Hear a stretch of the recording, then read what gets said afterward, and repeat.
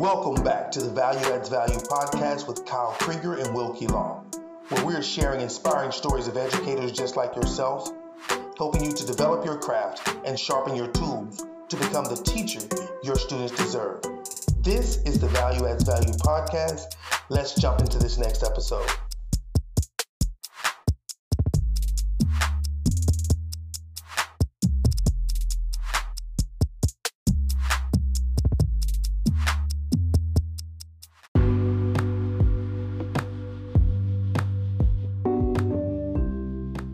What is going on, everybody? Welcome back to Value Adds Value. Good morning, good afternoon, good evening, whatever time or day you're taking a listen to this. This is part 2 of our conversation recently with Heather Cassiopo and Lauren Larson. We really have enjoyed getting to know them. We've really enjoyed building a relationship with them the last few weeks and months, and we're glad to be able to share their stories because they bring a perspective that we really appreciate and that we want to continue to bring this year on the podcast, which is getting outside of our just the strict in-classroom teacher perspective and interviewing really anyone who's an educator. And that could be someone who's an educator in a classroom, or someone who's an educator, like an episode coming up, Mark Rivard, who's an artist that's an educator, not in the classroom. So we really appreciate the second part of the conversation where we dive a little deeper into, what our special population kids are going through, what our teachers are going through here as we go into 2021 and continue working to do the best we can for our kids during this time. So we really appreciate you listening to the podcast. Please go follow Heather at Full Sped Ahead. Lauren is at Structured Special Ed. I'm at It's Kyle Krieger, and we are at Value as Value, and you can find Will as at its.will.law.iii. But otherwise, we hope your 2021 is going great. Can't wait to meet up and see you soon. Hit us up if you need anything. We hope you enjoy this episode.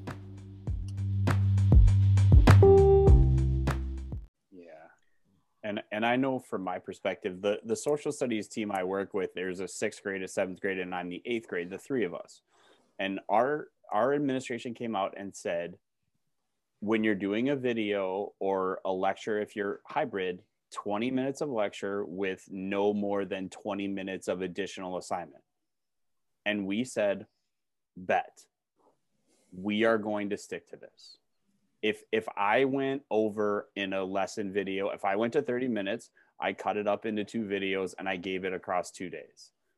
And our department, we've been stalwart on that, and we have had really good assignment turn in. We've had really good participation for kids because we have said we are going to give them a manageable amount of work. I do have those times where I feel like, man, I really should be doing more. Like I really should be pushing more, but for what? And it comes then to a question that we wanted to ask the 2 of you is, we know that the kids there's drama at home. It could be Lauren's situation, or it could be a parent that's working 2 or 3 jobs and they're not around.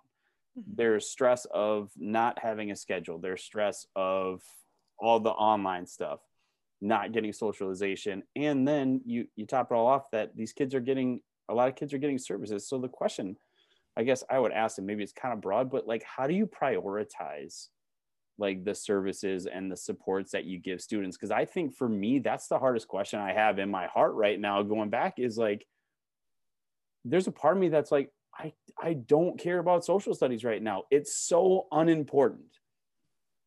World cultures is totally unimportant right now. And I know that I still got to do it, but I guess that's maybe even just a question for me is like, how do you prioritize when you know you got stuff you got to do, but you have all these other things on the other hand? I mean, to be honest, I don't think there's like a one right answer to this and stuff. Like when parents come to me or teachers come to me and with a similar scenario question and stuff, and I'm like, we need to do what's best for kids. And if this kid cannot keep up and do all of these assignments, then we need to do quality over quantity and stuff. Like we need to meet them, like I think where they're at socially, emotionally, academically, and make sure they're successful and stuff. And I tell parents this all the time when they're literally, I mean, I have parents calling me crying and they're like, I literally am at the point where I can't fight with my child anymore because it's affecting my household. Like it's affecting our relationship. Like, what do I do? And I said, at this point, you don't force it. Like you need to do what's best for your child and your family and your relationship with your child. And we'll get there. Like we need to, if we're not able to do that, then we have bigger fish to fry. Like we need to work on coping skills and emotional regulation. And we need to like get them to be successful with a very little amount and then build off of it. Like if we are asking them to reach for the moon, like we got to make sure that there's a really freaking tall ladder if they can't reach there and stuff like that. So I don't know, for me, every day is different when I talk to families on this topic, because it's like, we have to meet their basic needs and we have to go back to what's going to get them to be successful. We don't want kids to hate school, especially right now when things are so terrible in the world and stuff like that. We want them to feel like school's a safe place and teachers are a good person to go to if they need help and stuff, and and their families, that they can rely on their families. And it's not just this constant battle of another person telling them like all of the stuff they need to do and causing conflict in their household and stuff. So I don't know, for me, it might not be the right answer, but that's what I tell parents. Wilkie, do you have something you wanted to say? No. Oh, okay. I was going to ask another question, but you can go ahead if you're going to address it. So I would totally agree with everything that Lauren just said. You got to work with the parents, you got to work with the kids, figure out what's more important right now. And I would say their social emotional well-being and their coping skills and everything. It's such a different world right now. It's such a different situation that we're in. And we really need to consider what's best. You know, yes, school is important and it should be a safe place, like Lauren said, but if your child is having huge meltdowns and not eating, not sleeping because they're so stressed, so anxious, whatever it is, like you need to be working with parents, you need to be working with teachers, social workers, anybody that can get involved and help the situation. I know I have a family that they said, well, we thought virtual learning would be so different, so we just can't handle that. We don't have the time. We don't have, like, we're both working. We can't be there to support the kid. So I've come up with a plan that he just pops on once a week. Once a week, I just need to say hi. How you doing? They can be with friends. It's not stressful at all. You know, just pop on and say hi. That's all I need. I even have another student whose brother, who is in high school, is helping support him through this virtual learning, and mom's working overnight, so she's sleeping during the day. Dad's not around. So the older brother has been the one primarily helping this kid with the school. And he's nonverbal as well. So it's a whole situation. Again, like, you do what you can, you know, email me if you need anything. I'm here. I will keep checking in on you guys. But obviously that's not a priority for you right now, and I'm okay with that. You know, let me ask this question. Are either of you guys' states still doing state testing this year? I was like, to be honest, I'm not sure. They haven't come out and said we're prepping like we are going to, but they haven't officially said one way or the other for us. Same. Yeah, they brought people in during the fall to do like the fall testing, but it was like, if parents wanted to send their child in for testing, then they could, but I don't think it was required. And then I was just told the week before break that I needed to recertify to assess the state test this year. So over the break, I did have to take the certification because it's due, of course, like the 5th of January. So I had to do that. And then I'm getting mixed signals if we're truly following through with that, or if that was just to keep up with the certification of it. Yeah, I know we are. I have mixed emotions about it. Very, very mixed emotions. And I'll share it and I'll get your take on it. I believe that we should state test. Now, that does not mean that I agree with state testing and standardized testing. But since that is the metric that we use, I think we should. Just like I'm still getting evaluated this year through the pandemic. I still get evaluated. I still get scored. They still look for those those keystones that I should be doing in my classroom, and I feel we should be doing the exact same thing for our kids. Now, again, my little disclaimer at the bottom is I don't agree with standardized testing, period. I think we should throw that whole machine away and find a new way to assess our kids' abilities to attain and to articulate the learning that they've done. But since that is our metric, I believe that we should go ahead and do it, if for nothing more, to show the machine, the operators, what's going wrong in this state. Because right now, our standards, our passing rate is always low on our state test. When you look at it as, you know, from a global positioning, it's like, how can you say that achieving 38 or 40% of the knowledge is passing, you know, on a state assessment? Like, that doesn't make sense. Where else can you learn 40% of the information and they consider that to be good?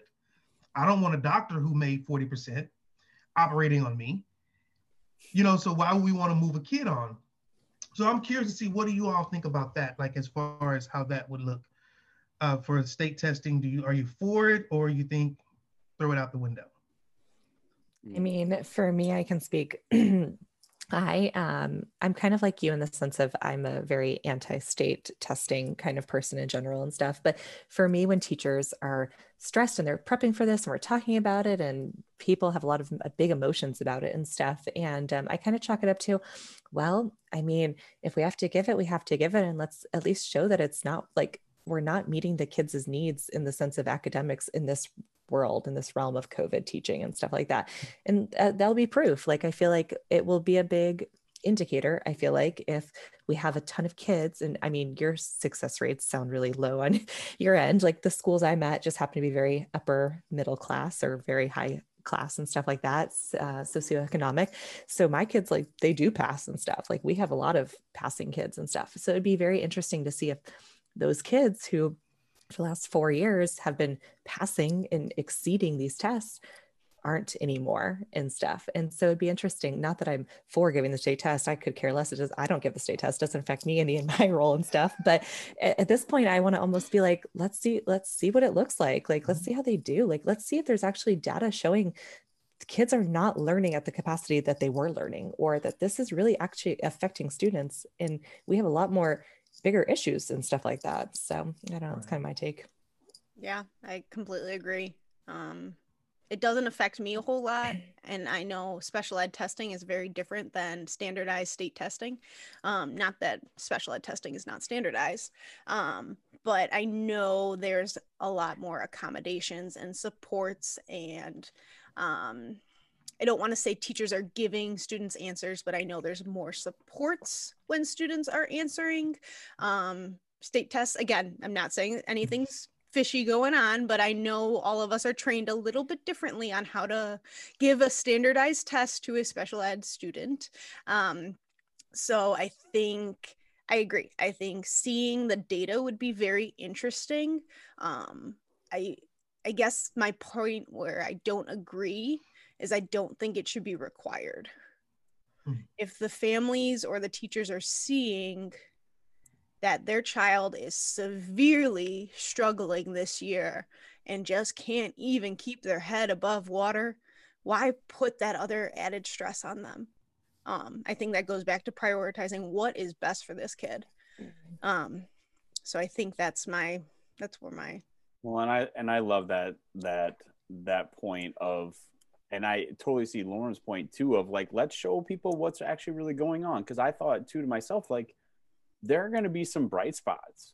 Like, you're going to start to see that there are certain things that we're doing that are working well. But for me, the worry that I have, and when I started in Houston with Will, there was a STAR test. No, sorry. It was called TAX. It was called TAX. And most of the tests, the kids had like 90 to 95% passing rate. And then all of a sudden they changed the STAR and the passing rates plummeted. Well, the passing rate stayed pretty 85 to 90 something percent. But what happened is the passing what was the word I'm looking for? Standards. The passing standard was lowered. Was lowered. It was lowered. So where it was 60-something%, it got lowered. And I think in 6th grade math, we had one of the lowest numbers at like 35%. Yeah, 40%. the eighth grade social studies was like 44%. But the thing that worries me about Texas is in this new run of STAR tests, they put in end of course tests for high school kids to get credit. And there's a spot where I'm like, you can't tell me, because kids had to pass those tests to get their course credit. Mm-hmm. And it's the same with me. Like my evaluation system is tied to our school's test scores. Now, we didn't do the state testing in the spring, so all of the money just kind of went into a pool and it was divvied up between all the teachers that would have gone. But I know there are teachers around that their scores are tied to that state testing. So, and you know, there are teacher evals that are tied to it. So I think what everybody said is totally valid, and it seems to epitomize this situation that there is no right answer to it. Right. And it's easy to jump to the conclusion that we should just cancel it. It's super easy, but I mean, for me, I'm just thinking about what you said, Heather, of just starting to talk to my kids about it and be like, hey, you might not do as good as you expect. And you don't have to like freak out. I mean, how long ago was it, Will, that we started, we tried to do a PD with the new teachers about how to prepare kids for a standardized test? That was what, 5 years ago? Yeah. And how do you talk to your kids about just how to, I mean, because the two of you can attest that kids freak out and they can't even function or think. And that's everyone. Mm-hmm. Like so now that we live in Minnesota, I had to take a 40-question online test to get my new driver's license. And I'm sitting there thinking to myself, taking a driving test, like, I'm going to fail this test and I'm not going to get a driver's license. And I can't imagine when you're sitting here saying, I'm a student who has been back and forth for a year. I have no consistency. I've had 17 different teachers. And now you expect me to just sit down and take this test. That just kind of makes me feel like one of the things I want to start doing with my kids is not prepping them to content take the test, but prepping them to just be able to handle the mental stress. Like, let's take some deep breaths. Let's chill out in this whole thing. And I think, you know, that's one thing that I think a lot of, I wish I would start doing more, is like, hey kids, let's just all take a couple of deep breaths.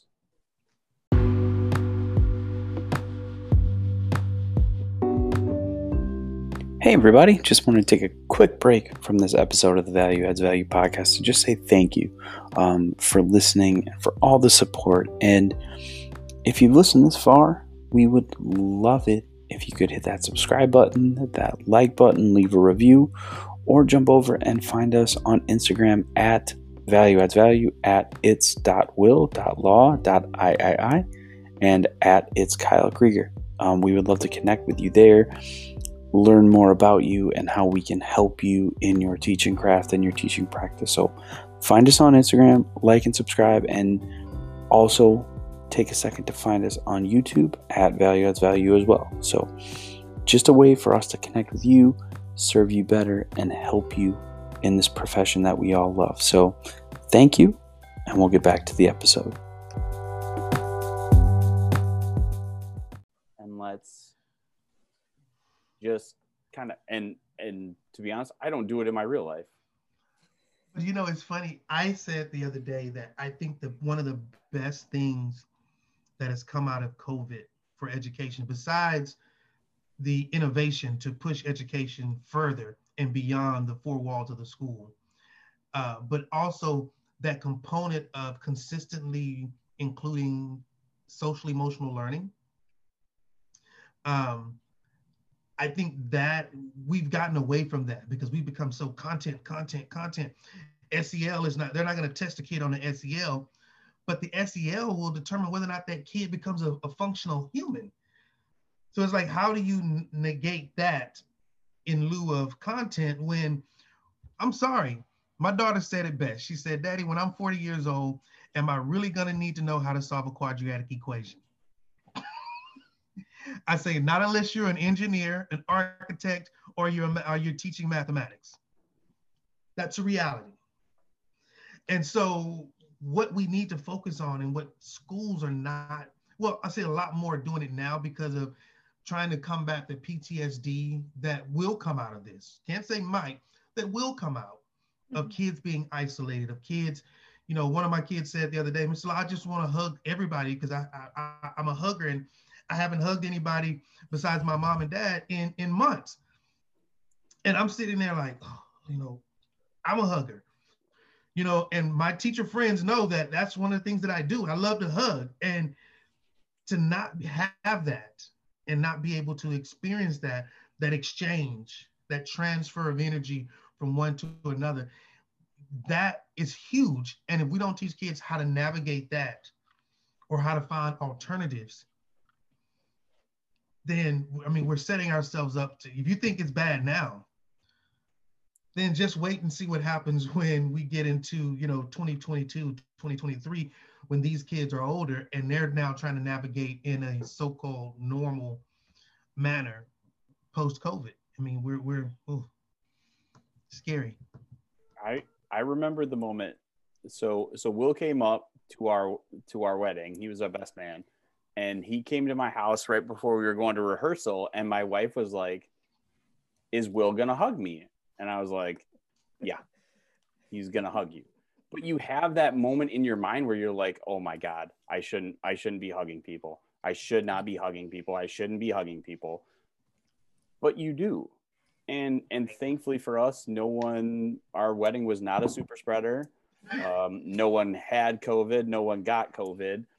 But for 2 weeks after my wedding, I had stress about, oh my God, like my grandparents were there, my parents, you know, my in-laws were there. It's just like, man, and you think about what our kids are gonna have that. Like, there are gonna be kids. I will say, with the vaccines coming out, I am hopeful that I'll be back in a classroom in the fall. I actually, for the first time, really have hope. But there are going to be kids that when they come back in the fall are going to have stress level 47. Mm-hmm. And just already starting to think about how do we start to combat that? How do we start to, like, and one thing Wilkie and I have been talking about as we've ended the year is, like, really trying to think big picture and start to ask, like, some bigger questions. And that's a question that I think is probably going to be a through line of the podcast this whole year, is how do we try to anticipate and mitigate those stresses that kids are going to have? And like Will, you said, it's not going to magically change when we go back. It just isn't. Yeah, we have to restart over, making school a safe place.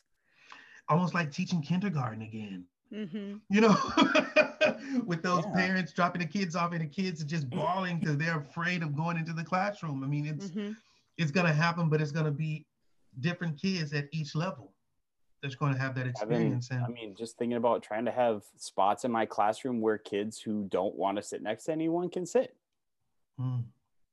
And, you know, just teaching middle school, I'm thinking about myself, okay, now you have the kid who doesn't want to be touched, and everybody knows they don't want to be touched. So then they get hassled the whole day. Mm-hmm. And I just can't stop thinking about that situation at your school, Lauren, and little kids beating up other little kids because their parents. That just...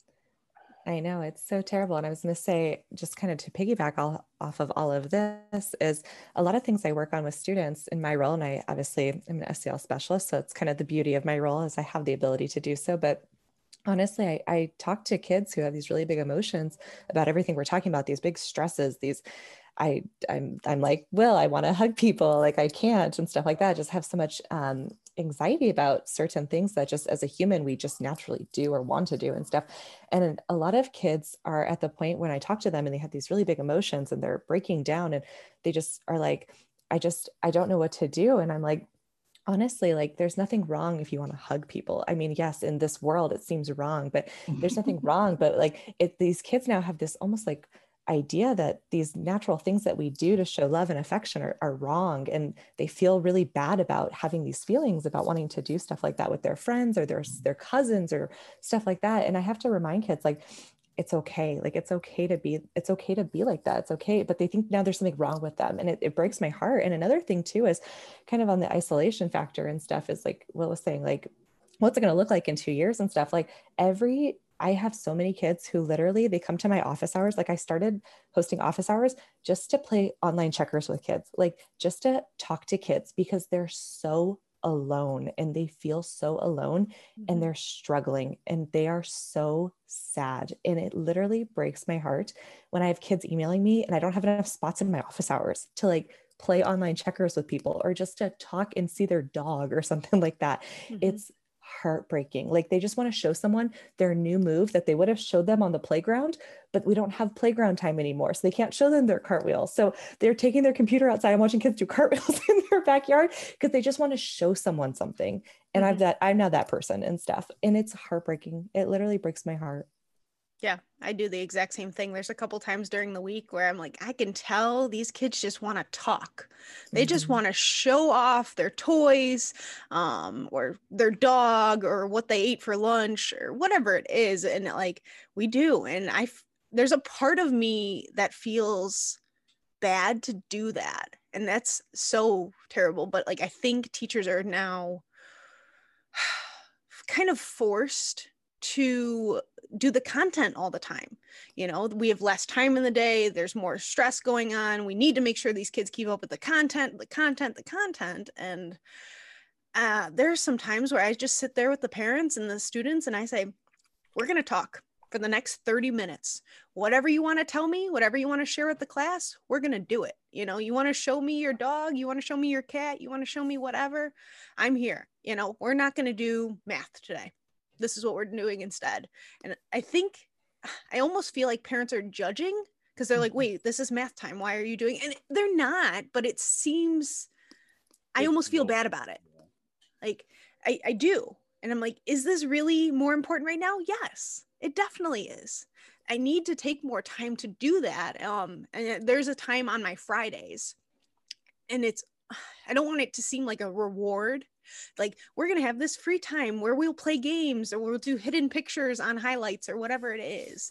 But that interaction that students aren't getting anymore with their friends or their peers, they're getting their siblings and their parents. That's all they really got. So the time that we have online, it's something, you know? So I'm trying to find creative escape rooms or something else to do where we have to work cooperatively, where it's more fun.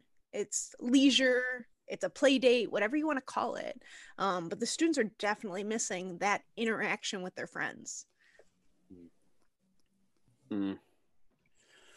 Oh, I could sit here with the two of you the whole day and not do anything else, but we know that both you have commitments. So I think there's just so much more that I want to dive in with you guys on. So I'm available if you want to keep going. I know. I think, you know, go ahead. No, you go. No, I was going to say that I think we're talking about something that, and we really didn't touch on it a lot, but I want us to really, our listeners, I want them to understand that for every teacher who's teaching a gen ed teacher, who's teaching and virtually, and they feel like they're struggling with their kids, to understand that our special pops is that times 100. And I don't know if our policymakers are not seeing that. You know, they were already underserved in the classroom. And now you have a population of teachers who are regular teachers are going above and beyond. Our SPED teachers have to go from infinity and beyond. You know, they really got to Buzz Lightyear that thing to Mars really fast. because just of the nature of what they have to do to accommodate their kids. And, I hope our listeners from this just, if nothing more, get some type of support to know that you're not alone in this. Know that there are places where you can express yourself, you can use your voice. One of the things that we have to start doing, and a friend of mine told me this the other day, is that when we have conversations like this, tag the education department when we post it. Put it on their radar so that they can actually start listening to the voice of the boots on the ground in the classroom, so that they can actually start hearing what teachers are saying about the situations that they're teaching in, so that when you make these decisions, you can at least, if nothing else, put a face or a voice to the person that you're making these decisions for. And that, like I say, right now, like I say, with everything going on, we're not doing that. Everything's supposed to be in the best interest of our kids, and it's not. It's not. I was always taught, when you're making decisions for the whole, you first make decisions for the least. And that's where you start making your decisions from. And I don't think we did that. I think we started in the middle ground. Actually, we really probably started at the top, thinking that our kids are digital learners and everybody's going to easily adapt to this, and they're not. It just, like, Lauren's situation is the epitome of that the people at the highest levels expect that they're going to be catered to, and that they are just somehow deserving of everything that they want, and everything. It's just like so. And and it happens everywhere. It's the way the education system was built. It was built. I mean, how long was it before people without meat, like thousands of years, people didn't get education unless they were wealthy. Mm-hmm.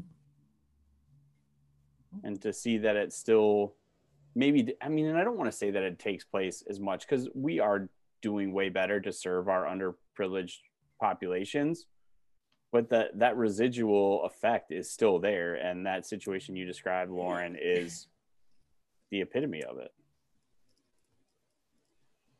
So, Will, any last questions we want to ask before I would love this to be a more recurring podcast feature of our show. Anything else? No, I'm good. I just want to thank you guys for taking the time. Again, especially to come together, and we got to make it happen to where we can all get face to face. Once all the COVID restrictions and everything is released. I know Chicago, y'all went on a lockdown for a while, right? Didn't y'all recently go on a lockdown? I think that's more Chicago public schools, but I'm not in that realm. I'm in the suburbs. Okay. Yeah, I have friends that live downtown Chicago, and basically everything there is closed. Was closed. Yeah.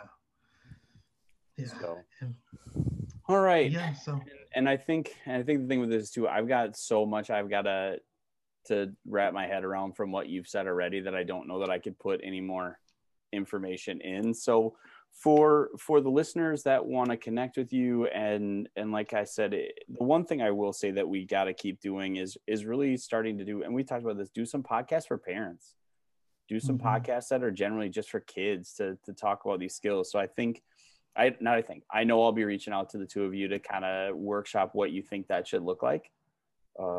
But for the teachers that want to connect with the two of you, just and maybe get to know you a little better or ask you questions, where's the best place for them to find you?